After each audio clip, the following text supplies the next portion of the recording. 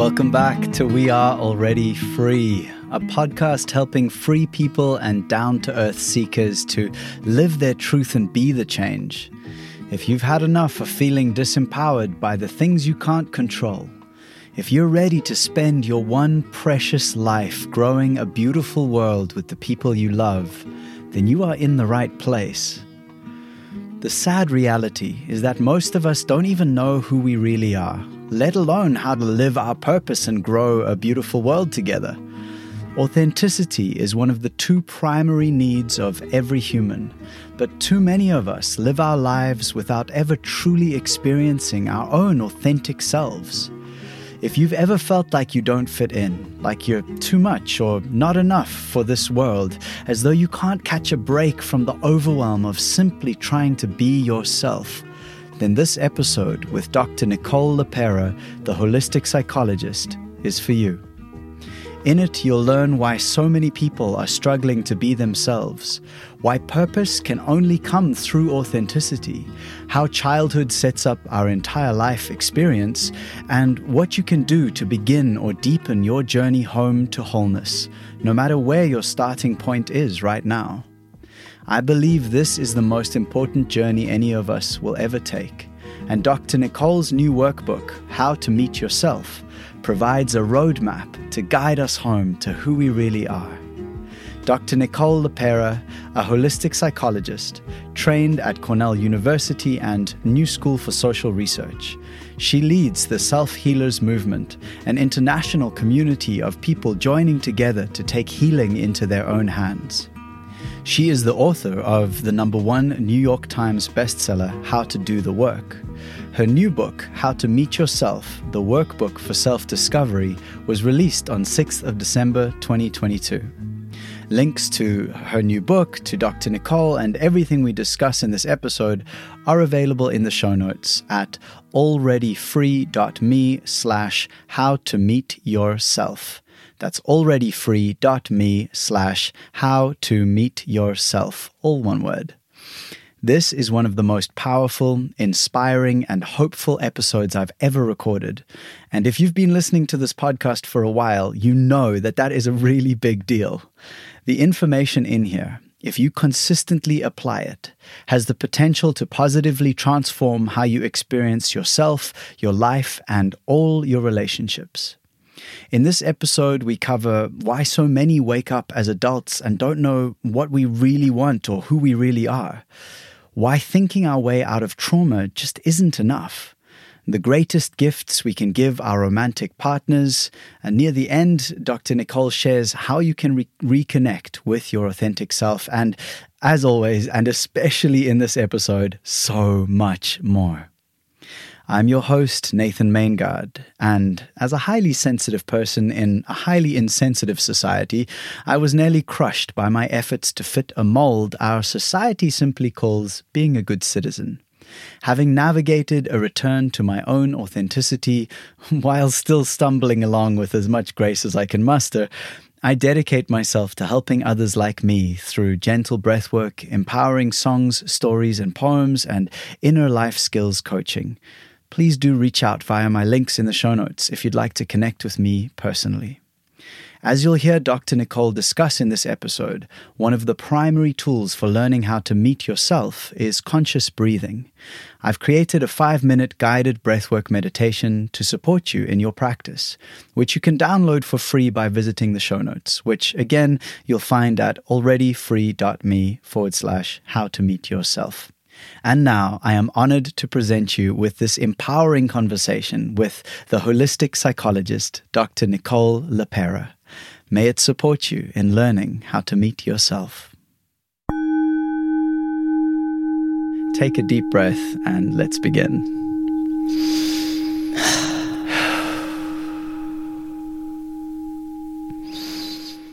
Thank you so much for coming on my new podcast as one of the last guests on my old podcast, which was Getting Naked with Nate.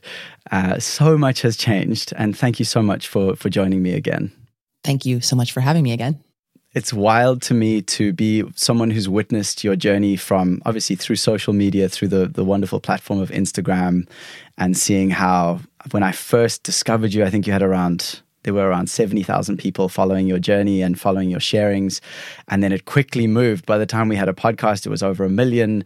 And now it's, I think, almost 6 million. And you've released you're releasing 2 books. Has the new one come out yet? The workbook, yes, just landed, published on December 6th. I'm actually working on a 3rd book, a narrative book, which will be out next December. So I've been quite busy. A lot has changed on my end too. God.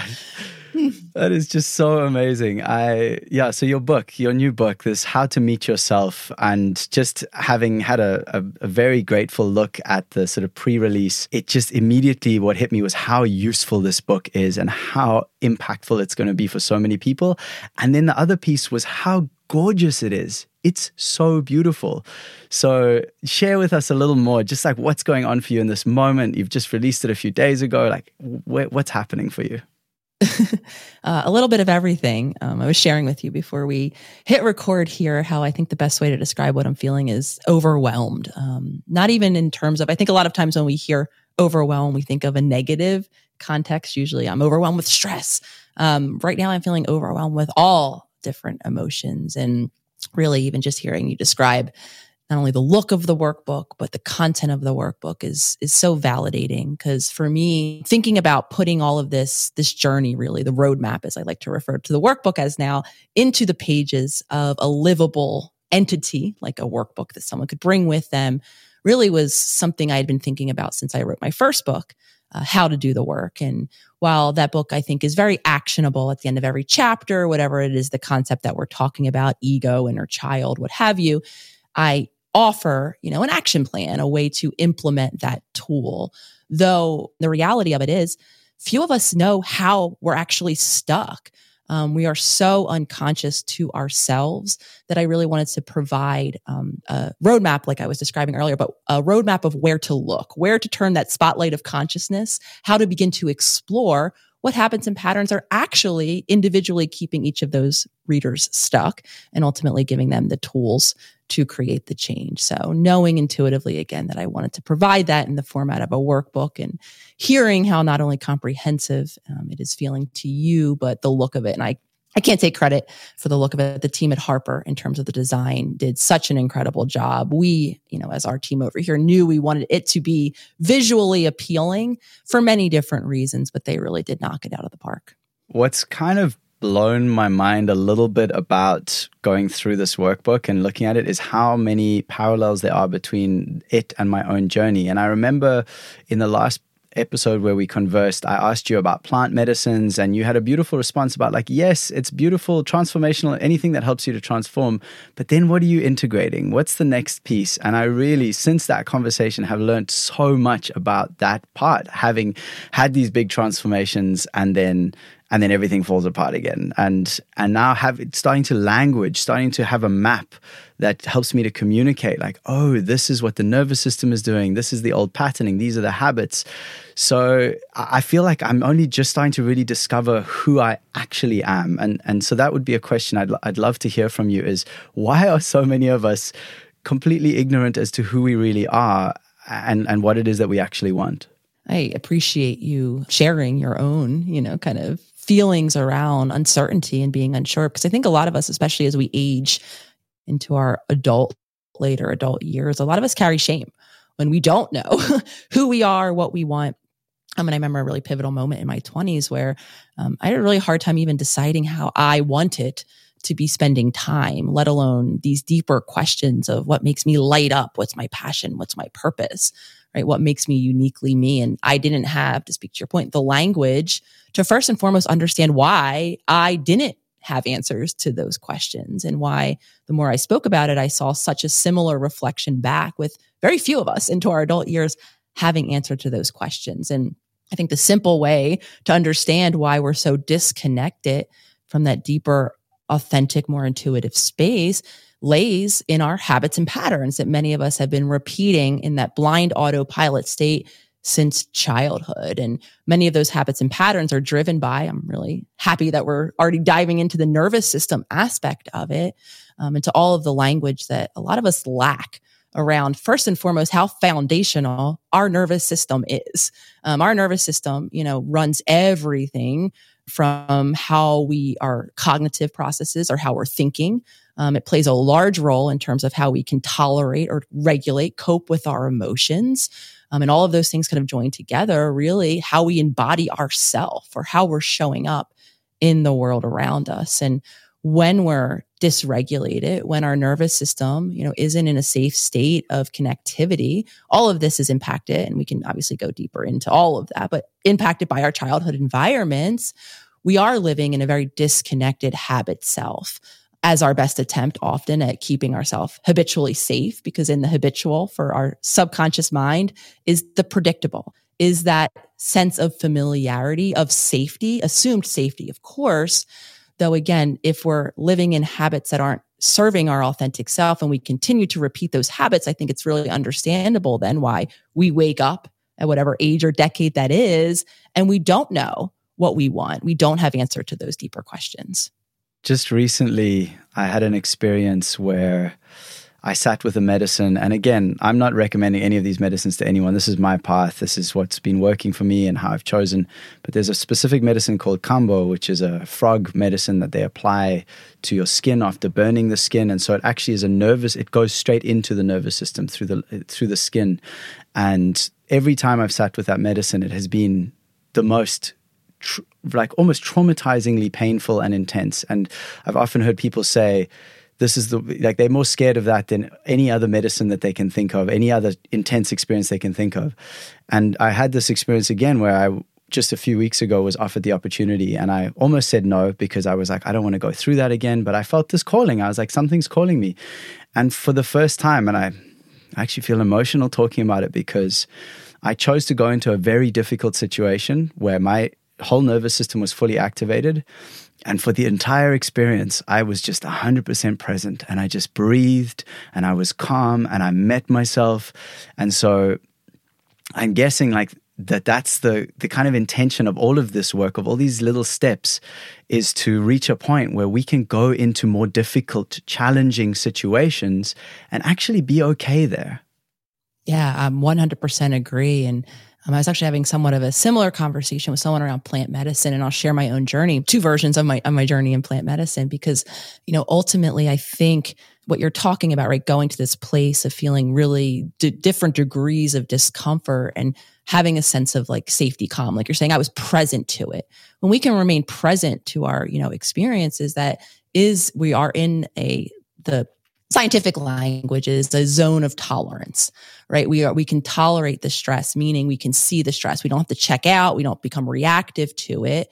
We're able to stay hand in hand in presence, observing what is happening. That's when we get into that sweet spot that many of us are searching for, of responsiveness. I'm sure the very famous Viktor Frankl quote, between a stimulus and a response, is that space, right? And in that space is where we can create life. And the reality of it is many of us don't have that space, because when stress overwhelms our system, we become reactive or we become detached. And what I was going in to say earlier is I had experimented with plant medicine when I was actually quite young. I was in my teenage years, and I didn't have that ability to keep myself safe in overwhelming emotions. And I had one of those terrible, nightmarish, bad trips, as you call it, so much so that I avoided, re-engaging with any sort of plant medicine for a very long time. And, for me, that really illustrates the reality that many of us are living. Of course, I experienced that in this plant medicine experience, moment of time, but the large majority of us, we can't tolerate stress. We become reactive and overwhelmed almost immediately. And so then obviously flash forward in time, having done the work to reconnect with my body, to explore how dysregulated my nervous system is, to develop some tools, conscious tools, where I can bring myself back, ground myself in safety, allow myself to be present with stress. I've had then other moments of plant medicine experiments since that time.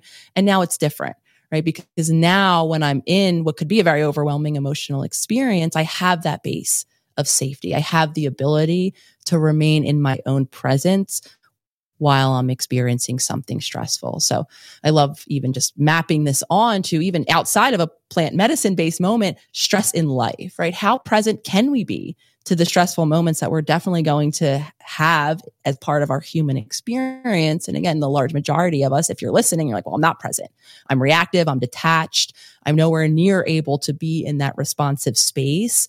And again, nothing is wrong with you if that is the case. Chances are you never learned and your nervous system has become imprinted with that dysregulation and you've become reliant on that checking out or that explosion as a way of keeping yourself safe. Yet we can create new space, which is my hope for all of us in any of the work that I'm putting out, so that we can become more responsive, more regulated, more grounded beings.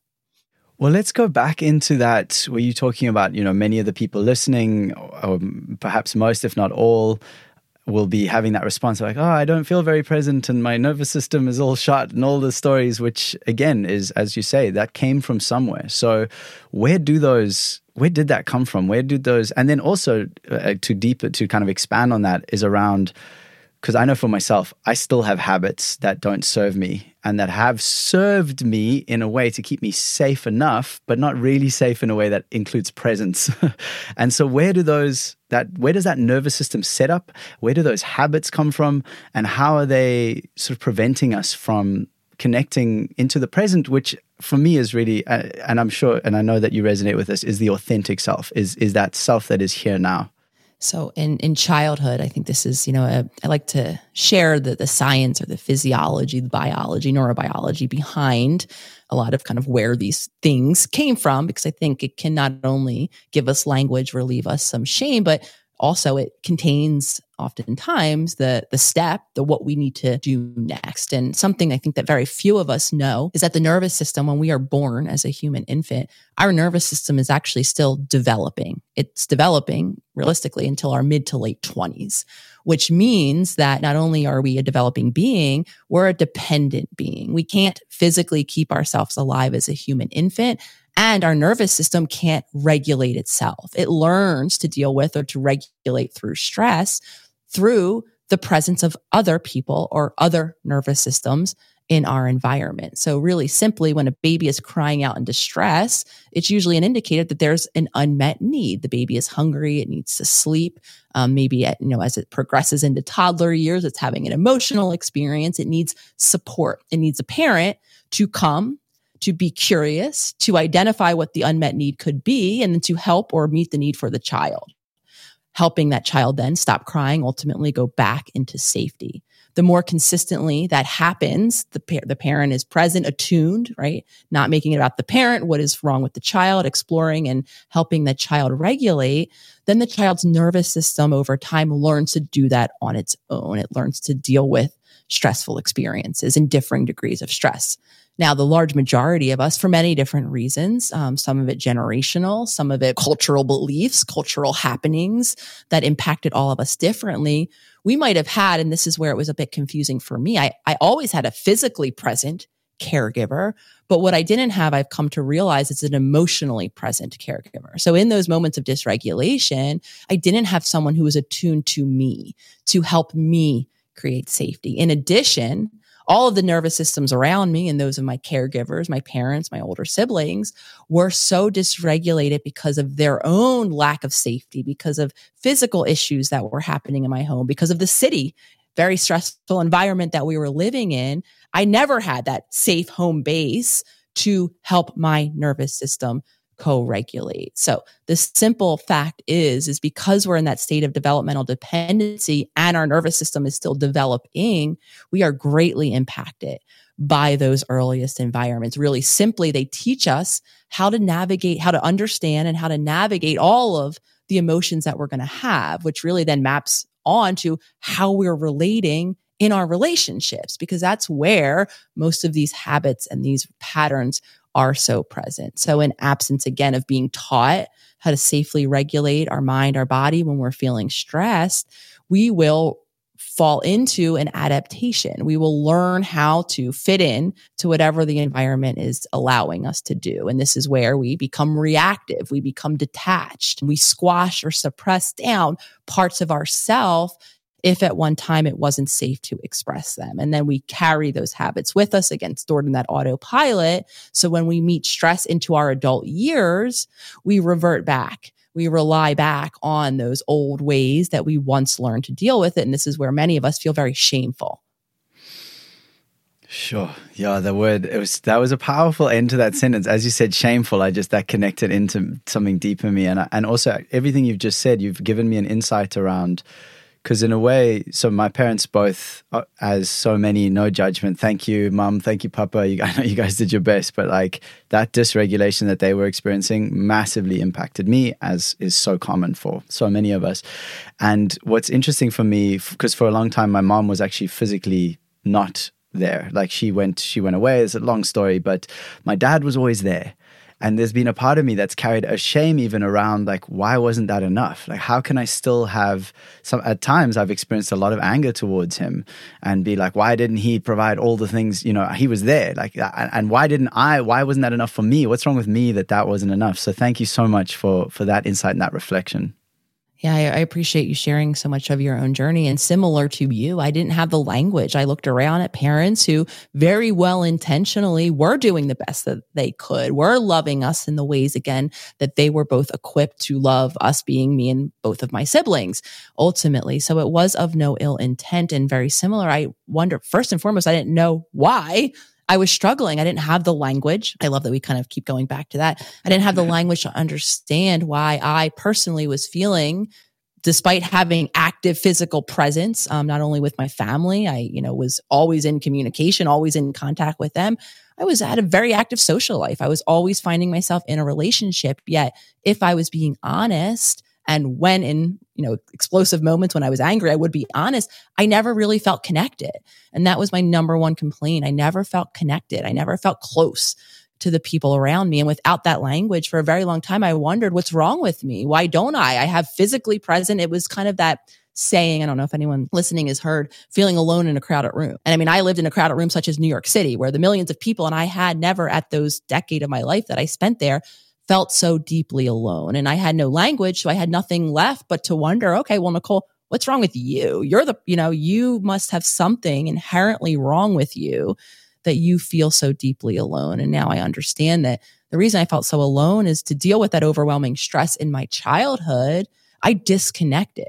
I disconnected from my body. I disconnected from my emotions. I entered into this cycle of suppressing, most of which was authentically me. In service for me, it was of performing, of showing up, of servicing other people, leaving a whole aspect of myself so pushed below the surface that once I now have the language, it's understandable that I didn't feel connected to the world around me because I wasn't. But without that language, I felt very shameful. I wondered, what is wrong with me? Why are other people seemingly so fulfilled and happy and passionate and purposeful? And I've checked all the boxes that I thought were going to translate to that. And yet I feel so deeply alone. Well, I just have to say that, I choose to say that I am so grateful for the authentic you. Thank you so very much. Thank you. I'm appreciative. And that really goes a long way, Nate, because there's a part, I think, of a lot of us as we become practiced at not showing ourselves. We worry. There's a very big fear and concern of how other people, and oftentimes, again, this is based in what has happened to us, because at one time, showing our authentic self wasn't received well. There wasn't space for it. If not, it was outright, squashed, suppressed. We were instructed directly not to say or do those things. So for the large majority of us that have had some version of that experience, there's still a fear, even into adulthood, that if I were to show you really who I am, you might not like me. This relationship might not be able to maintain its connection on the other side of you seeing the true me. Gosh, you are speaking directly to my soul here. This is that feeling. So in my work, as well as I've said, plant medicine for me has been really beneficial. And actually in all the healing work I started with, whether it was breath work or anything that involved vulnerability or that kind of, when I knew I was going to almost lose control, which I suppose is part of that nervous system setup, where I knew I would have to go somewhere outside of the comfort zone. And I was very scared of that. The subconscious thought I was running for a long time, which then I brought into consciousness, was I'll just heal alone. And then everyone can get to enjoy the full, happy, healthy me. And it was very clear at some point, the medicine clearly said, Nathan, you are not alone. It's a story. That castle you've built, you are so a part of this frequency, these waves of life that are flowing through the universe. Please go and sit in a circle with others. And that's when I stepped into circle, which was probably the hardest thing I've ever done and the most beneficial. So you have just talked now again, languaging around, oh, that's why I wanted to be so alone all the time. I'm getting chills actually, because I will share for anyone out there wondering, I still have those moments. There are still moments in time where it is difficult, very vulnerable for me, even though I have a very supportive community. I have two very supportive partners around me. I still have that little independent person that when I'm feeling hurt or when I'm feeling vulnerable, when I'm most in need of connecting with someone else, again, because all of that was unfamiliar. I didn't learn how to have that deep, intimate connection with that earliest caregiver being my mother. So there's still that wounded little girl who's desperately fearful, even in presence of someone being there like, Nicole, I love you. I support you. Let me in. There's still a very vulnerable, risky, scared little girl inside of me that wants to just march off to the room, very similar to you, and be like, I'll be back when I'm better.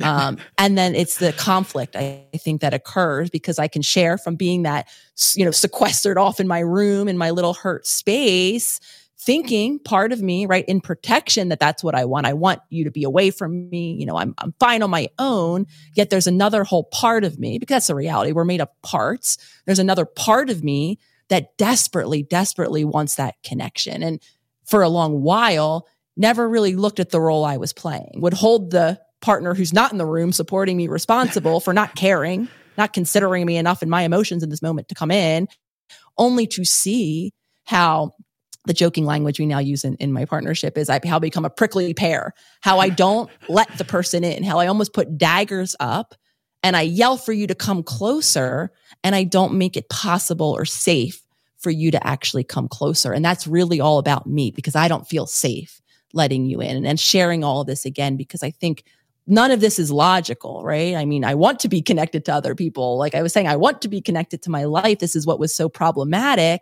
Yet here I am still on my journey and I still have those moments where letting someone in feels incredibly risky. Gosh, this is crazy how much. So I've literally, my family for years called me prickly. Like that was one of the terms they would use a lot around. And I was like, I'm just being assertive or whatever the story was that I had about it that helped me to get by. And thank you for the reflection, because I also do that still, where when I do dysregulate, when I feel unsafe, if I'm not very wary or aware of, I haven't yet regulated, that default thing is just to be like, get away from me. And so thank you again. Yeah, I appreciate you sharing. And I think about something that's been coming up for me a lot and in conversation, and even hearing you, acknowledge your family called you prickly. I'm having just all of these realizations of small things, small patterns, habits that too, I was illustrating, showing in my family that were commented on that now, while maybe there was a little wounded part of me when these things would be observed. And for me, the way that I dealt with early on, at least, and I still have, again, remnants of this, the way that I dealt with this overwhelming anxiety looked very much like an OCD type presentation or symptoms that, some listeners might experience themselves in life. I like to rearrange I had to have a specific order or presentation of items in my room in particular. I was very obsessive of making sure and monitoring the way I looked in terms of my clothing with stains. I couldn't tolerate stains on my shoes, on my clothes. And I would wet my little finger and almost spot clean myself. I bit my nails a lot obsessively. So all of this kind of, again, I now view those, and I'm sharing that because those things were commented on in my family. I was, teased, oh, Nicole, you have a little stain on your shirt. Oh, Nicole's room, don't touch something on her dresser, right? She'll get upset. And no one had the language to understand that what I was doing, those are my desperate attempts as a very young girl, right? Into the state of dependency, but not having a safe caregiver to help me deal with those overwhelming feelings. Those were the ways that my nervous system was trying to manage that overwhelming emotion. And it was very, very interestingly, like you reflected back. It was observed in my family. Oh, wow, Nicole does these things. But again, none of us had the language to understand why Nicole was doing those things. And it took me many years to understand why I was doing those things. And now having the language, I view those moments, again, like I was sharing, as my nervous system's best attempt at creating regulation, at creating safety when I was feeling overwhelmed. There's something in that around the sharing is actually so supportive, because it gives anyone listening might be going, oh my gosh, I did those similar things, or that there's that sense of not as alone as I think I am. I think that's what I'm feeling and grateful for. I want to return to and dive a little deeper into How to Meet Yourself, which honestly is such a good name. Like, it's so direct and clear. Just like, this is what you will get out of this book. Anyway, but before we dive into that, I posted on my Instagram a few days ago, just saying, like, I have the wonderful Dr. Nicole LePera coming on my podcast. If you could ask her one question, what would it be? So I just have a few questions that people shared, and let's get into one now that I found quite interesting. I mean, I found them all interesting, but let's see how we do. So from Taryn Lewis Thomas, she asks, do you believe letting go of identifying with the story of your past traumas is what heals, or that by healing past traumas, the letting go of identifying with them happens automatically? Yeah, that's a really, really great question. I think what Taryn is illustrating is, I would answer simply, is that it's the process of both. And the reason why I'm hesitant in terms of, let's talk about, trauma and identity and stories and all of that. Our human brain has an inherent implicit desire to make sense of the world around us. It's always interpreting, making meaning of, trying to determine what's happening around us, trying to understand the circumstances that we find ourselves in, mainly evolutionarily geared at one intention is to keep ourselves safe, right? I need to understand if I'm walking into a safe situation or if I'm walking into an unsafe situation so that I can modify my behavior. So all of our human brain is going to do that to make meaning. And based on, again, the early experiences that we've had, that is ultimately what we will use to interpret, to assign the meaning. And then we get very habitual. We like to predict what's happening. We tend to narrate our experiences in the same way. So when we start to have overwhelming experiences, when we lack the developmental maturity to make sense of them in the nuanced way that we can in adulthood, really simply, when we're a child, we can't pull back. We can't understand all of the complexities that go around with any person making any one decision, right? We can't understand that if we did not have a physically present, or if we had an absent caregiver, we can't understand that that person isn't in our life, probably of no fault of our own, maybe based on what's going on with the dynamic relationship between the parents or both of our caregivers, maybe because of things in their own past journey, not having necessarily to do with us at all. Because we don't have that maturity, we will always assign, in an attempt to have a semblance, a sense of control in our life, we will always assume it's something about us. So in absence, I'm going to really simplify this. When we don't have someone consistently available to meet our needs, all roads in childhood, at least before we're age 7, will land back on, must be something wrong with me. I must not be worthy, lovable enough to have my needs met. Right. So the more we repeat those stories in those overwhelming moments, the more then we begin to secure our narratives, stories, all based in very real lived experiences about who we think we are. And then we carry those stories with us into adulthood. So for a lot of us, having the language to understand our story differently, right? To go from, it wasn't that I wasn't worthy of having my needs met, to have all of the other now nuanced pieces could be, to answer Taryn's question, the healing, right? If I don't have to identify with I'm unworthy of having my needs met, if I can begin to, reshape that belief that I did not have my needs met, but not because I was unworthy of having those needs met. Maybe I have language now about why my caregivers weren't able, because of their own nervous system, trauma, dysregulation, or whatever it might be, to meet my needs. Now I might be able to relieve my suffering by just shifting my story. For the larger, and this is why I said it's both and, because the reality then is all of that dysregulation is still living in my mind and body. The memory of those overwhelming moments are still here and embodied when I'm in those reactive cycles. So for the large majority of us, having the new story to overlay on what's happening is a huge healing aspect of the journey, though this is why we then have to shift into shifting the way our body is experiencing that moment. Because if we don't, no amount of logic, no amount of knowing a different story is going to change what my nervous system is doing in those moments. And this is a big reason why I shifted even the way that I work coming from a very traditional system of working solely with the mind or mostly with the mind to now include the body. Because Taryn, for a lot of us and anyone listening, was a similar question. The story is part of the story, part of the journey, though the body is also creating the story. So unless we create safety in new choices that we can make in the present moment, the story that our body is going to keep telling our mind is not going to be the story that we want to live by. So in the book, so you've mentioned around both being important. And I think for many people, the sort of the narrative part, and I don't know, maybe not for many, but talk therapy is very popular. So people get like, oh, if I can sort of talk and think my way through this, that will be helpful.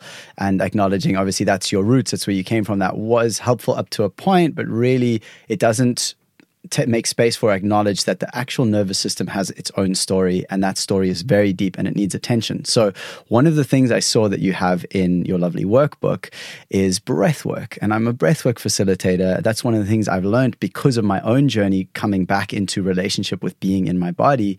And you have some of my favorite techniques in there. So I wonder if you'd be open to sharing like what is, or any technique that jumps out to you, but what is one simple way that someone who's listening who goes, oh, I want to kind of connect in more with what the body's saying, how might they do that? Yeah. And I want to just go back to something too about language and trauma. The large majority of us have experienced trauma at an age, or these overwhelming events, because that's how we define trauma, a stressful event in which we were under supported at an age when we were pre-verbal. For some of us, it begins in utero. And I know that was the case for me, living in a completely dysregulated mother who actually, when she started to experience morning sickness, when pregnant with me at age 42, 15 years after she had my middle sibling, my sister, and then my brother was 18 years older than me, she thought that I was actually stomach cancer. So I can imagine the amount of stress and cortisol that was washing over my little developing fetus until she came to realize that it was indeed me, a baby inside of her. And then because we have come from a history of a lot of chronic illness in my family, and that older sister had a lot of chronic illness herself, very active around the time when my mom found out that she was even pregnant with me, then there was a lot of concern, right? More and more stress. So I'm sharing that because when these overwhelming experiences happen, when we don't even have the capacity for language, talking about them is outright impossible. We don't have the story to narrate. It really is more in the sensations in our body. In addition to, and again, I'm really hesitant. I do like to describe the brain, but when I do describe it, I simplify it. And by no means is there any one area that is responsible for one thing in our brain. It's all interconnected, kind of functioning together. Though for the where trauma or our emotional world is stored in our brain is actually not necessarily the language area at all. And I'm just emphasizing this again before I get to the breathwork practices to highlight why for so many of us narrating, talking about our story, if we even have access to the words to narrate it, doesn't actually create change. And some of us might even say, depending on how much we're consistently retelling the story and identifying it, going back to what we were talking about earlier, I might actually be keeping myself stuck in that idea or that belief that that is my whole story, not allowing myself to change. So dropping into the body, teaching my body in those moments, first and foremost, maybe becoming aware when my body is dysregulated. So before we even get to a breathwork practice, we can even attune intentionally or become conscious of our breath to get some information about how stressed out our body even is. So if listeners right now are even to put a hand on their chest, if they feel comfortable, a hand on their belly, and maybe just if it's closing your eyes feels safe for some of us, I can limit the external distraction so I can really tune into my body. And if you were just to take a moment to just simply assess without judgment, how and where do you feel your breath coming, right? And for the many of us who our breath is so faint, or maybe you notice that I'm not even breathing and I'm a big person who holds my breath a lot, right? That might be an indicator that your nervous system is in that state of shutdown, that disconnected state that I was describing. A bigger portion of you or another portion of you might notice that, oh my gosh, my breath, I'm heaving out of my chest. It's really quick. It's rapid. I almost felt like I just got back from a run. That might be evidence that your nervous system is in that fight or flight response. You're in that sympathetic nervous system of activated energy. a breath work that I like to talk about, because a lot of us we have too much energy. Our chest is heaving. We feel anxious. We feel nervous. We can teach our body and shift the way we're intentionally breathing and teach ourselves how to breathe deeply. Each of us, again, that could look like as simple as difficult as this is, because something I noticed in myself, my posture even began to become so constricted. I got a hunched over shoulder look. All of this, again, related to all of this tension, stress in my body that I didn't ever know how to release. For me, when I learned about deep belly breathing, it was really difficult. I had a hard time breathing from every morning before I got out of bed. Is I would make it easier for my shoulders to relax, for me to access breathing from that belly space. And I just taught my body how to, maybe for just 5 breaths. So anyone who's doing this might be, maybe they choose to lay down if they're sitting, obviously if it's safe to do so. And maybe just putting your hand on your belly and teaching, breathing deeply, feeling your belly inflate like a balloon, and then calmly and slowly allowing all of that to come out. And the reason why I'm always talking about the belly breath is because this is something we can do regardless of whoever is around us. It's kind of like our sneaky back pocket way that we can begin to regulate if we're in that heightened, I'm breathing quickly, I'm feeling nervous, I'm feeling anxious state that a lot of us revisit quite frequently even. That deep belly breathing can shift us from that sympathetic response into that calming parasympathetic response. And we can maybe even be doing that once we learn how to do it, sitting or laying, before we get out of bed, then throughout our day. Emphasizing this last part, because as a breathwork facilitator, I'm sure you say this often, it's not a magic bullet. It's not like a do one time at one point in your day and never do it again throughout the rest of your day and expect your body to be regulated when you're having a stressful moment. It's how can I remain present and conscious to, as my body is starting to amplify, as I'm starting to feel the sensations of stress, which for a lot of us means getting comfortable, seeing, observing, witnessing. In the book, one of the exercises in the workbook is a stress ladder, where I invite readers to get attuned to their body, to write, from 1 to 10, what do I notice as I begin to ante up my stress? What is the first thing I notice? Is it, I start to feel a little sweaty. I start to, feel some tension. And then as that's happening now in real time, outside of maybe my presupposed breath work moment in the morning, now I can learn how to take my body down in stress so that I can remain responsive. Because the reality of it is there is a point of no return. When stress overwhelms my system, I will become reactive in that old habitual way. So we can become present. We can first notice in any moment, how stressed is my body? A breath is a great place to look. Like I said, hand on belly, hand on chest, see how stressed I am. And then I can become intentional and bring my stress level down so that I can remain responsive regardless of what's happening around me. Yeah, thank you for that awareness aspect. I think I went about that backwards. I just started doing lots of more breath work and things. And then over time, I was like, oh, I'm starting to notice like where my breath is throughout the day. But I think it would have been really wise to actually make that a part of my day before. So thank you for that. That's beautiful. One of the questions from actually a dear friend of mine, Fawn Music, Fawn as in the deer, she asks, how can I soften to grief instead of hardening to anger and snapping, which reminds me of prickliness. Well, that's my addition.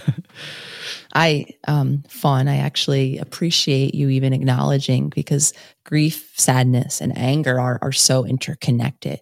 And a lot of times you might even have heard it said that, anger is kind of the surface, and what's below the surface is that feeling of grief, of loss, of mourning. So I think even in the question, understanding for listeners that those two are interconnected. And for a lot of us, keeping in that surface level of the anger aspect of it, not to minimize, anger is often wrapped up in our grief, but keeping our focus solely on the anger can allow us to maintain some semblance of control. I might feel more comfortable with what I can say or do or react from anger than if I were to really pull back that onion and look at it and acknowledge, right, how deeply hurt and wounded I am. And, when we're talking about healing in general, I do think that grief is a huge part of the journey. Loss is, I think, very much a reality. So acknowledging, loss means two things. It means allowing ourselves to have that experience, or to put that label, peeling back that onion that, yes, I feel angry and I also feel sadness. And then to allow ourselves to actually feel it. I broke that up into 2 steps because we can say I'm sad, and I very much would say I'm things, for some time, but not really allowing myself to feel sad, to sit in sadness. And again, for a lot of us, that's why we stay in anger, because I'm so much more comfortable with how my body feels. Comfortable meaning familiar, right? And again, I just want to highlight that, because that which is familiar will always be more comfortable, because I think anger is one of those places where some of us might be like, well, I'm not comfortable when I'm angry. I'm hurting myself. I'm hurting other people. But we're comfortable to the extent that we're familiar with it.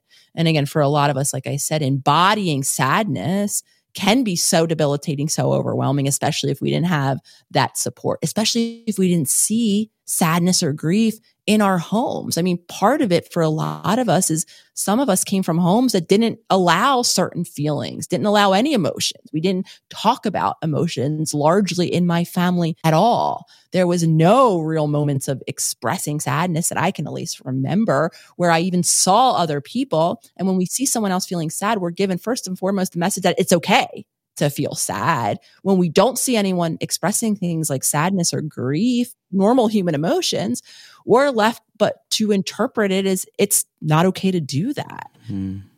Right? So a lot of us, again, have that modeling. So it is very vulnerable to pull back the onion and to say, not only can I have the language that I'm feeling sad, I had a very real loss, but to allow my body to feel that sadness. So to answer the question, right, it's allowing our body to be sad, allowing it to be okay that we feel sad, even if we might not have the language for why we're sad. I remember as I started to reconnect with my body and myself and really came to the awareness that I had a lot to mourn. I didn't have an emotionally connected childhood. I didn't have a parent, right? I had to mourn that which wasn't. And I spent the better months. I mean, I shared one story of it in How to Do the Work, of crying into a bowl of oatmeal without even understanding why. I was so deeply, overwhelmingly sad, and just allowing myself not to understand, not to shame the sadness, to allow myself just to be in that puddle. And for me, that continued for the better part of months, where I would just allow myself safely, of course, with supportive people, environments around me, to just be in that sadness. Because it's not enough just to say, yeah, I'm sad. I know logically, this is that moment in time where logic doesn't change the allowance of myself to be sad. So saying, I'm sad, saying I'm angry, for the listener who asked the question again, Fawn, might be when I have those moments of anger, maybe I can hit pause. I can explore, get curious. Okay, I'm angry, and might I be sad? Might I be mourning something in this moment? And if I am, can I just take a moment to allow whatever sensations that I begin to become aware of? Because again, it's a process. If I'm not used to tuning in to how I'm feeling when I'm sad, it'll be difficult in the beginning, but can I allow myself to embody this sadness in a safe, contained way for just a moment in time? Because again, until I allow myself all of the feelings of sadness, of grief, even if we've gotten very good at distracting ourselves away from them, maybe at being angry and exploding, so I don't have to go deeper into what's really there, they're still there. So until, again, I give them the life, allowing myself to express them by just being in presence with them, they will always remain.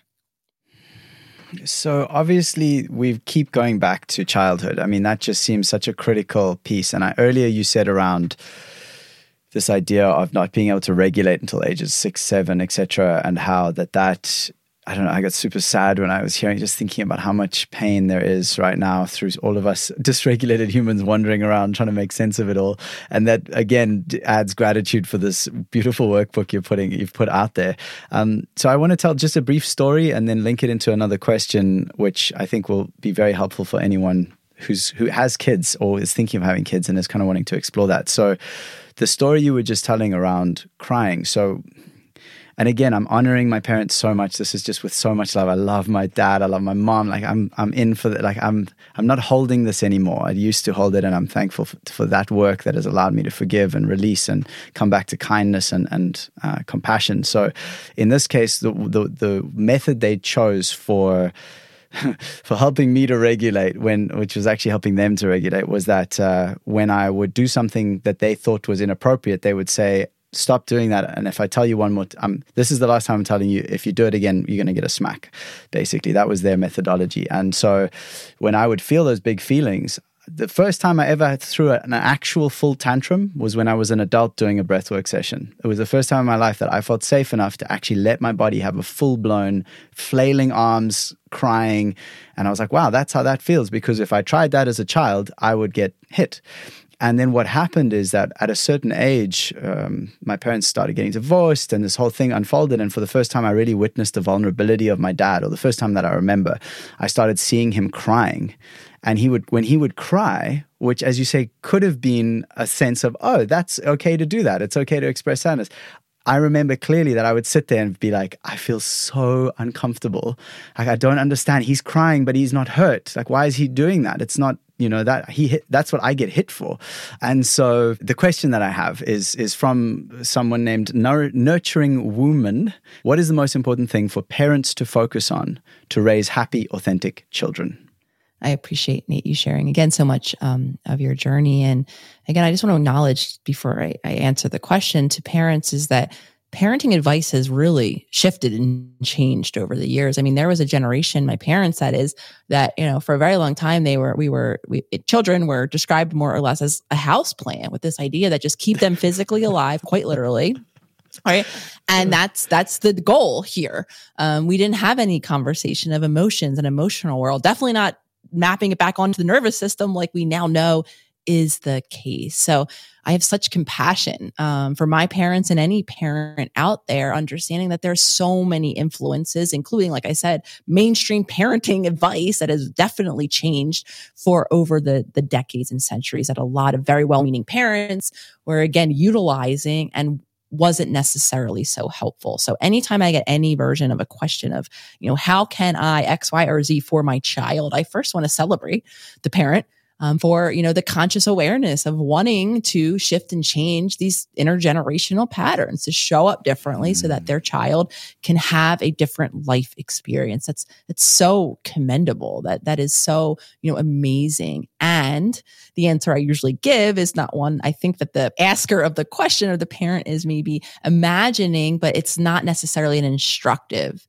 of what to say or do in those moments, because your ability to even be present with your child in those moments of overwhelming emotions, which is the goal, right? Be that safe, secure base, not making it being able to be safe and secure enough to be present, not allowing their emotions, the child's emotions, to overwhelm the parent, so that then they could explore, be curious, not assign or assume what the child is feeling.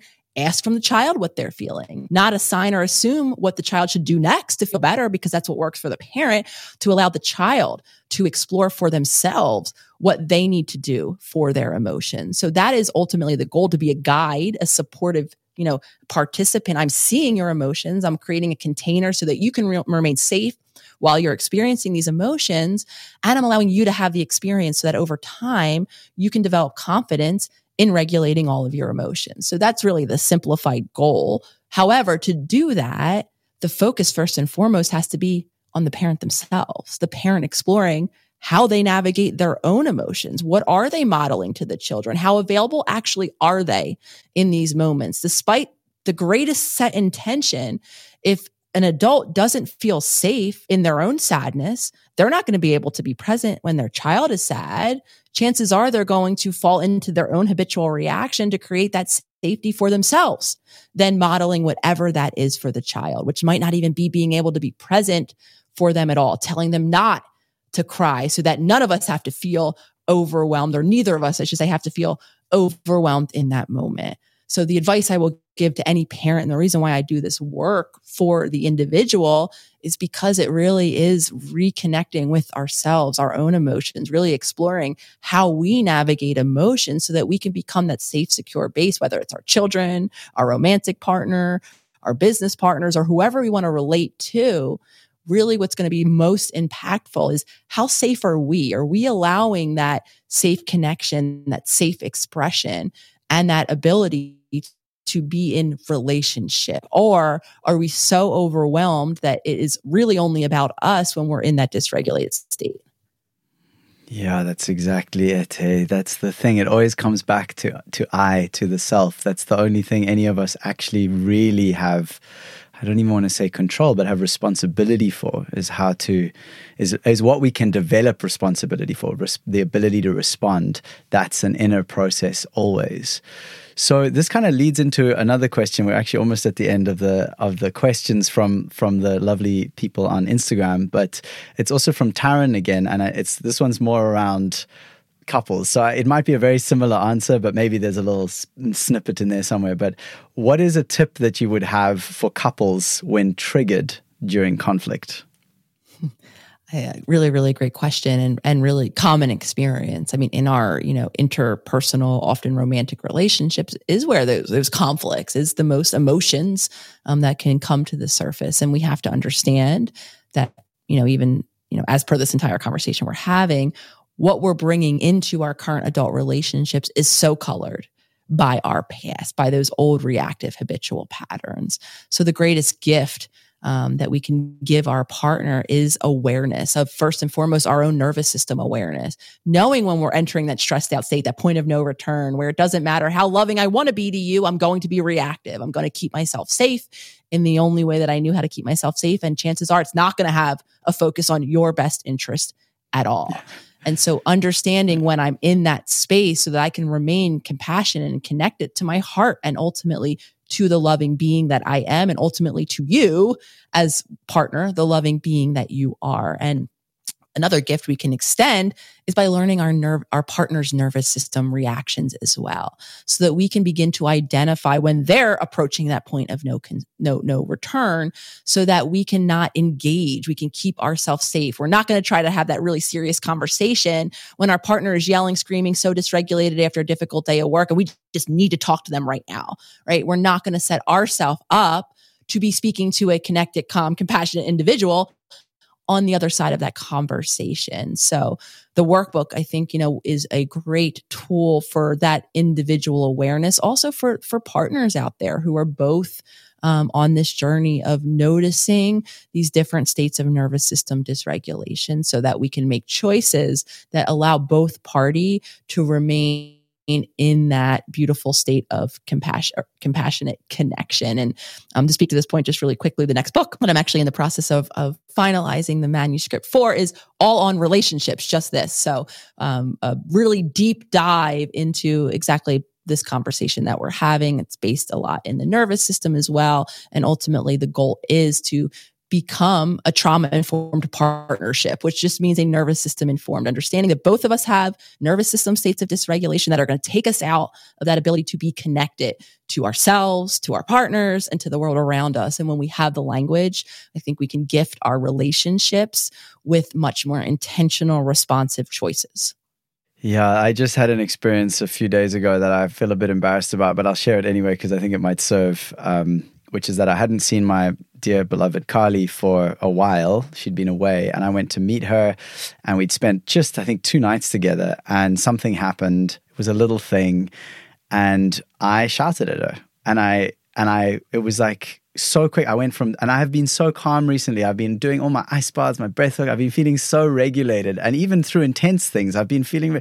But then, of course, meeting my closest partnership in my life is like, and what was interesting about it, and the reason I wanted to share it now is that, yes, I lost it in that moment. And after 3 or 4 breaths, I shouted once, and then I took a few breaths, and I said, I regulated, I sat with it, and we drove a bit more, and then I just spoke to her because we were driving at the time, and I just said, listen, I'm really sorry. That was nothing about you. That was all about me.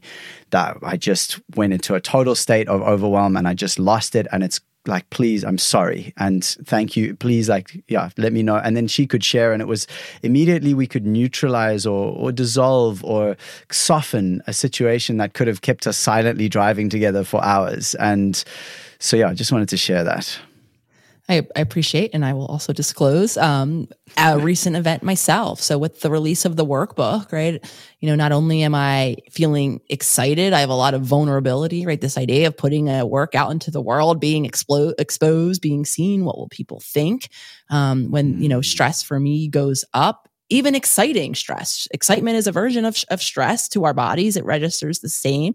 My sleep gets impacted. We have a full moon happening. I notice for me when we have those kind of planetary shifts, my sleep gets impacted. So sharing all this to describe my resources, are limited. My resources, my stress, the way I'm sleeping, the way I'm eating, the way I'm just calm and grounded navigating stress, or am I, worrying like I'm sharing about this workbook, will impact then my ability to tolerate general irritations, to tolerate things happening in my partnership. And, very similar, sounds like to your story, very recently with stress. And I have two partners. We're all releasing a workbook. We're all not sleeping well. We're all feeling more or less the same. I've been irritable, and we all have had a punchiness. And there was a moment a day or two ago where all I wanted to do was celebrate with the two partners who helped create the workbook and put it out and support it into the world. And yet I was irritable. And there was, something that was said that I didn't like, that I raised my voice back and said something back that I didn't really mean. And then I stormed off to the bedroom, that program to call.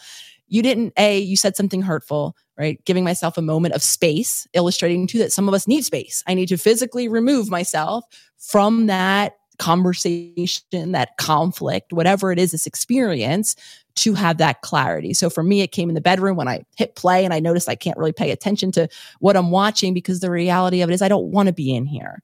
I want to be connected to the people that I love. I didn't mean what I said. And very similarly, I put my tail between my legs, marched out of the bedroom, and, I went and I apologized for the reactivity. I acknowledged, that was uncalled for. I did not mean what I said. And I acknowledged that in reality, I did want to share space. I might not have the resources to engage. And we all decided to sit quietly and watch a television program together on the couch. Beautiful. Oh, thank you for sharing that story.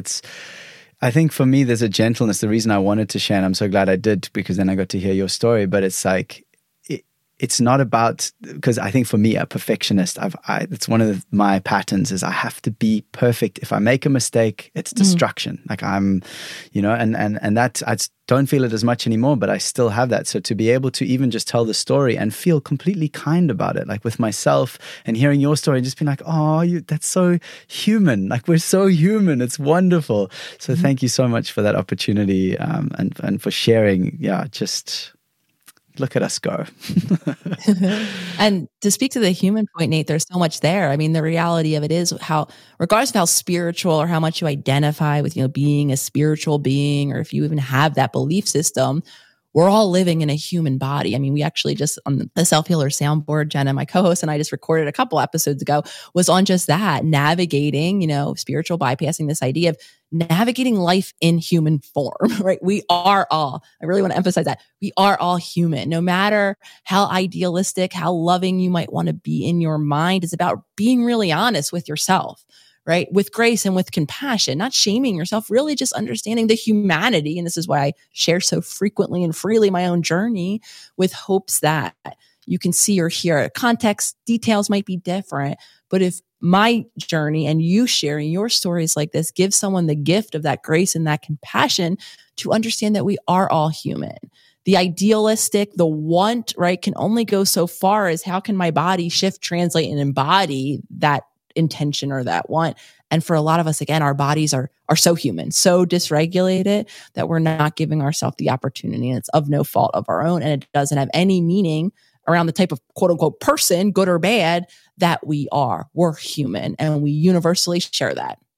Thank you so much for bringing that up. That's one of the big, so at the intro of this podcast, anyone who's listening will have heard me say that this podcast is helping down-to-earth seekers and free people to live their truth and be the change.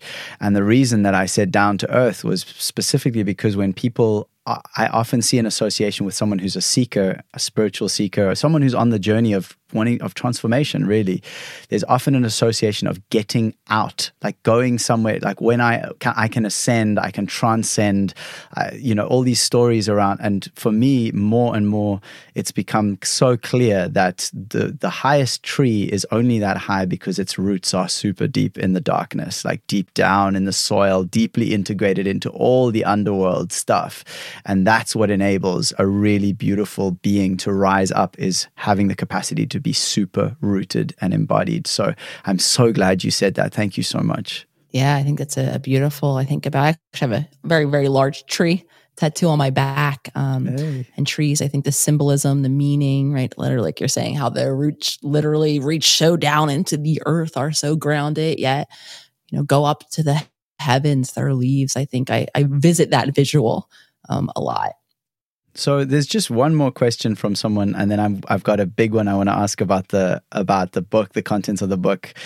So this is from Lily LePera, who's actually a previous guest on this podcast, a wonderful human. So anyone who's listening who wants to check her out as well, I recommend that. And she asks, and this is a question I was kind of curious about myself, and so I'll give a bit of pretext before I ask her question, which is, you now, and I don't want to add any overwhelm here, but you have the attention of a lot of people in the world, like really a huge amount. And one of the things I've often thought about, and I'm not someone who has that kind of attention on me, but that attention itself becomes or can become or has the potential to be limiting, because in the world, when enough people see someone a certain way, there's a sort of invitation or pressure to remain that way or be that way or embody that way in a way that might be a little unrealistic. So the question that she's asked is, what has been the most difficult part of your job since you gained so much popularity? Very interestingly, I think this is the double-edged sword of it. So, and again, all of this for me maps back on to childhood, being, you use the word kind of perfectionistic. I can merge that for me with achievement, right? Always trying to perform in a very particular way. So for me, that tendency to do that began in childhood as a protection, right? In absence of me feeling safe enough to just be authentically me, I shift it right into this pattern of doing. Yet the internal conflict that I was describing earlier existed there as well. There was a deep part of me that just wanted to be enough, that just wanted to be seen for being who I was. Yet so unfamiliar was I with that. Because all I was used to functioning was in this kind of performance-based role, this function quite literally for someone else, whether it was because I was succeeding and making you feel good about your affiliation next to me, or I was performing for you in a relationship. That was my familiar zone of being. So sharing all of that to say that as I came to the awareness and became conscious of how little I knew myself, so therefore how little I was being authentic with the people around me, I was always modifying. I almost had an internal tape that I would play anytime I would want to say or do or express something of myself. Before I even allowed it to kind of come up and outward, I would almost have a vetting process where I would imagine how it would be for me to say this thing, feel this way, respond or react or do whatever it is that I was instinctually wanting to respond, react, or do. And if I had any indication that it would cause you stress, worry, or you would not react, or you would not remain connected to me, you would get upset in some way, right? I wouldn't do it.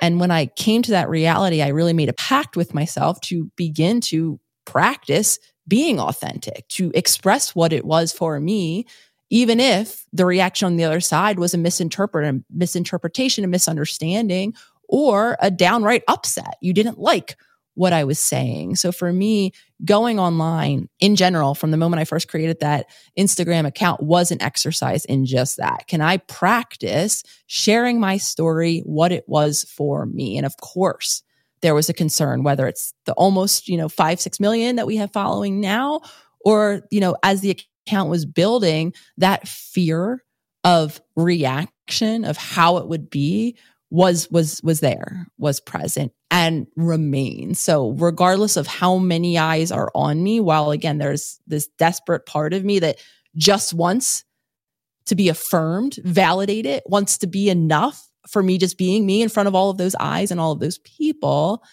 to answer the question, then the daily struggle is still there. It's still very uncomfortable to have simply all of those eyes on me, made more uncomfortable by, again, the filters that people put on. Like you're saying, people see, we're all subjective. We're all filtering what we think we're seeing or hearing of someone else. I talk often about being misinterpreted. All of that is real, right? Once we're us, then it is up to interpretation of other people. So then it's navigating, of course, staying grounded and staying authentic to myself, regardless of what the people around me are doing, which of course is a byproduct of the more eyes on you, the more interpretations, but it's not in a vacuum. We all experience this, whether or not you have the Instagram account with whatever many followers after your name, or whether or not this is just happening in your interpersonal relationships. We are all filtering, imagining, filling in stories just like we did in childhood, right? To create the stories that we're usually using as our filters in all of our relationships, which again, the more authentic and grounded we are in our authenticity, the more we're able to tolerate those moments when people aren't getting us or when people aren't liking what they are seeing. Because the reality of it is there's a ton of people on this earth. Not everyone is, for us. Not everyone is going to feel safe, or not everyone is going to be a person that we're interested in continuing connection with. And that's okay too. Well, this actually leads perfectly into the final question I have for you, other than the kind of, anyway, there's one more little one. We'll see how we do for time. But I want to read you a quote, which you may have already heard. It's from Gabor Mate. And for any listener, I think it would also be very beneficial. And it spoke deeply to me when I read it first. So he says, as a child, we have two fundamental needs. One need is attachment. The other need is authenticity. Authenticity is the connection to ourselves, because without authenticity, without a connection to our gut feelings, just how long do you survive out there in nature? So authenticity is not some new age pseudo-spiritual concept. It's actually a survival necessity. What happens if, in order to survive or to adjust to your environment, you have to suppress your gut feelings? You have to suppress your authenticity. And so that leads me into the question, which is what you've just been sharing about. But how would someone reconnect with this authentic self, or what is that authentic self, and how does someone begin or move forward in that journey of connection or reconnection?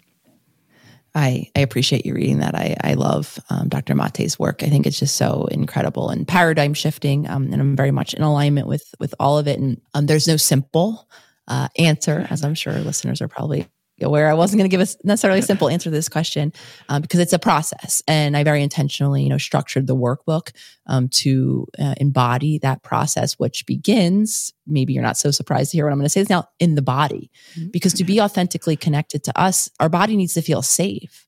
Our emotions or the sensations, like I was sharing, that are running through our bodies, whether or not we're connected to that body or not, need to feel safe, like safe terrain, so that I can attune to those deeper instincts that Dr. Mate is talking about, that inner guidance that you'll hear me say, that, that intuition that's inside of us. If our body is not safe, if our body is dysregulated and is going to continually tell us that circumstances are unsafe based on past experiences with similar circumstances, maybe not even reflecting the accuracy of the moment and or of my new toolkit that I can begin to employ right in that moment, ultimately I need to feel safe, grounded, and regulated in my body. So the journey begins with creating that conscious awareness of how is my body doing? Even that exercise we went through together at the beginning. How regulated is my nervous system, right? Really attuning to all of the dysregulation that many of us are carrying with us. And then as we create a safer space in our body, we can peel back that next layer. The whole section 2 of the workbook talks about our emotional self, all of the stories, everything we've just been talking about that have been created and repeated and rehearsed over time, filtering our current relationships, right, of our ego, of our shadow, of our inner child, all of the impact of our past and what we've come to believe as a result of that, all of the filtering and coloring that's doing of our current experiences, until I become conscious of the impact of that. And just like, right, Dr. Frankl said earlier, create some space for new responses that allow me to remain connected to myself and others around me, I'm not going to be able to truly attune to my instincts, my deeper intuition. So it's peeling back, building the foundational safety and connection in my body, peeling back all of the impacts by seeing it first, by creating regulation and grounded safety in the current moment, so that then the final section that you'll meet, which is I'm sure the main reason why most people will pick up the workbook to meet yourself, the final section is about the authentic self. Now that I have space, now that I have safety, now I can begin to spend time, right? Because it doesn't just come up like magic. Oh, well, this is who I am now. I need to take those moments to drop in, to ask me, how's this feeling, this experience? What do I want to do next? What do I need? That's actually how we utilize our intuition. It's breaking a habit for most of us have of looking out, of vetting the world like I used to do, of, this person told me that I should, and hitting pause and asking me, what I should do. And that is our goal of learning how to create that safe space so that I can attune to, because the authentic self, right, is of course these higher order things, or these more self-actualized concepts like purpose and passion, but it also is built by connecting to my unique body. What does my body need? How do I need to show up in service of maintaining that safe connection so that I can drop into and have space for things like purpose and passion? Because if my body doesn't feel like its needs are being consistently met, it's not going to prioritize purpose, passion, creativity, imagination. It's going to prioritize getting those needs met in terms of survival. So it's a process of beginning with becoming conscious, creating safety in the body, seeing the impact of our past so that we can become more responsibly connected in our present moment, and then being connected in our present moment with ourselves, building in those moments to drop in and explore and first be curious and then explore those deeper intuitions. That's the journey of reconnecting with and of meeting and of living ultimately in our authentic self. Simple, though not easy. Simple, though a daily process and commitment. But I think breaking it into the simple, practical, whys and hows might make then the consistent application more approachable, which is my intention. No, that's exactly what I've just hearing you speak. I really feel like I wish that I'd had this book 10, 15 years ago, however long ago, but I'm so glad that it's existing now, because so having looked through and seen like, oh my gosh, so much of these things that I have integrated into my life, you've laid them out in a really straightforward way that people can actually follow step by step. And I think that is such a gift, to take all of this information and move it into a place with a languaging and an intention and a look that is so attractive and so just like, oh, I can do this. This is available. So again, I've thanked you a lot, but thank you again. Nate, it truly, truly means the world hearing that, because again, most of these concepts have been spoken about by, into the ages, by people, by theorists. I read a million books on the ego. And, for a lot of us, again, it just remains as this concept out there, maybe a very well-intentioned one that I might want to engage with, but we don't have the understanding of how to simplistically understand it and apply it and make those habits consistent. So, hearing that that's translating to you, hoping that it translates to many other readers out there.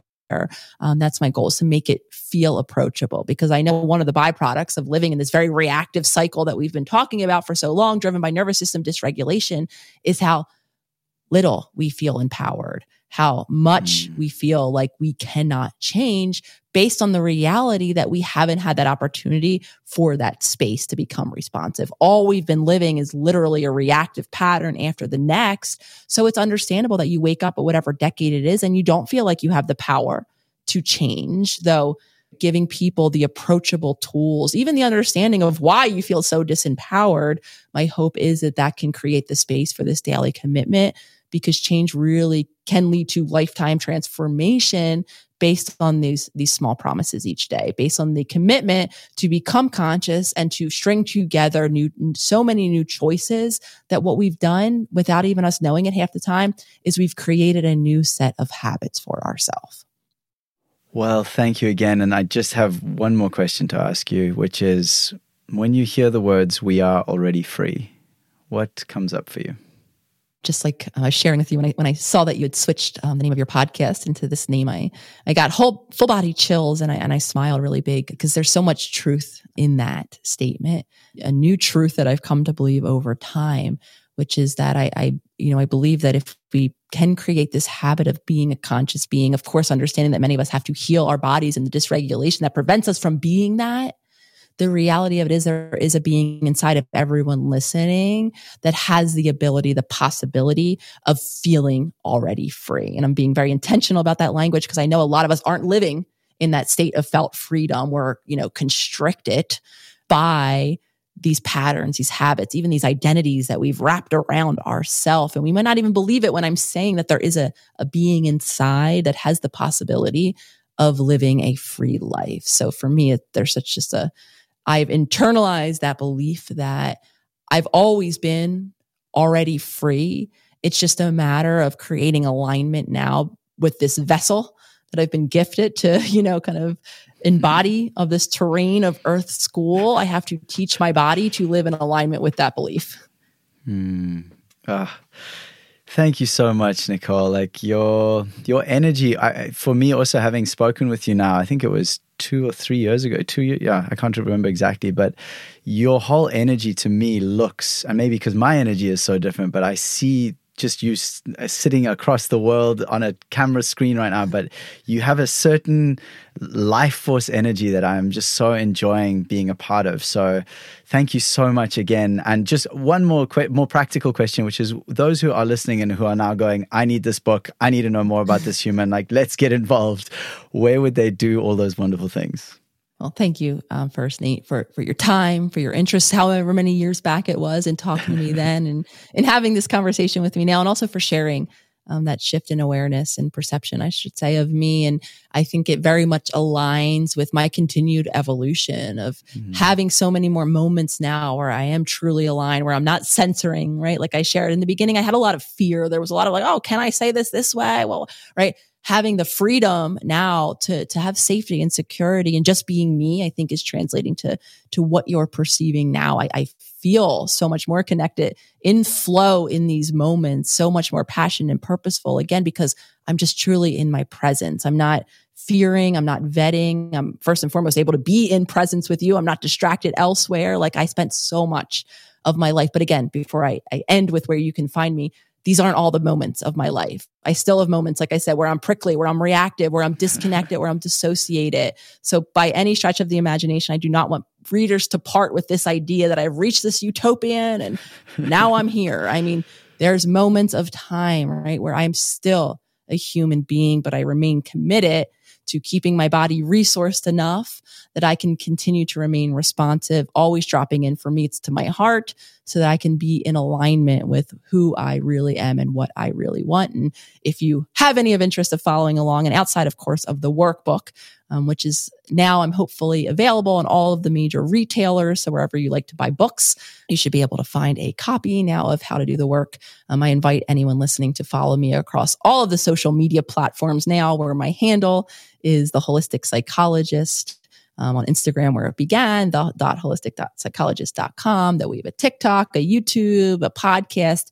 I invite you to follow me on any of those platforms, because my commitment, in addition, obviously, to putting out comprehensive resources like a workbook that I have behind me, it's to have these conversations for free, to make sure that regardless of wherever you're listening around the world, this is information that you can utilize, maybe make sense of, and employ in your life. In addition to, I want to shout out the incredible community of self-healers. When I put that first post up, however many years ago it is, I set the intention of creating a hashtag with my hope to anyone who resonated with the language I was using, with my journey, who wanted to be a part or help create this safe, supportive community, could find and connect with each other. So whether or not you're buying the workbook, I have a website too, theholisticpsychologist.com and howtomeetyourself.com, with more information about, again, where to buy the book, though it should be available in all major retailers by this point. Again, I invite you to follow along with all of the free resources that I remain committed to always putting out for the collective, so that these conversations can happen and so that this connection with a safe community can be created for all of you listening. Thank you, Nicole LePera, the Holistic Psychologist. Thank you for doing your work, for showing up for it, for being the person that you are in all your humanness. I love when I join a circle, a men's circle I'm part of, and the initial welcoming we say to each other is, all of you is welcome here. And so thank you for bringing all of you into this world, and for gifting us, and for the reflection that we all get to experience through that as we all walk each other home, as Ramdas says so beautifully. So thank you again. It's been a real pleasure and an honor and a privilege. Thank you.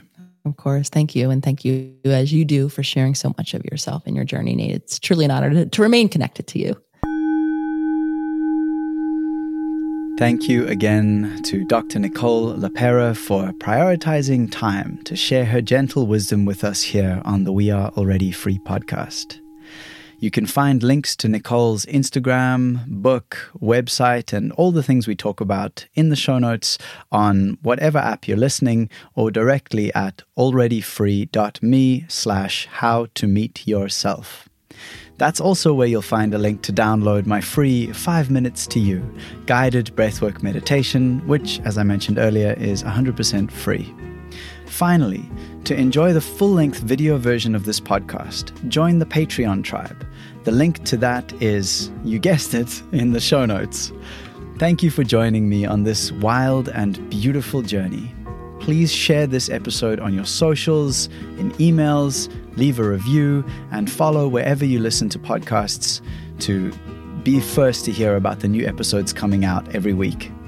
Until next week, thank you so much for being on this path with me. I wish you all the blessings, and please remember that you are already free.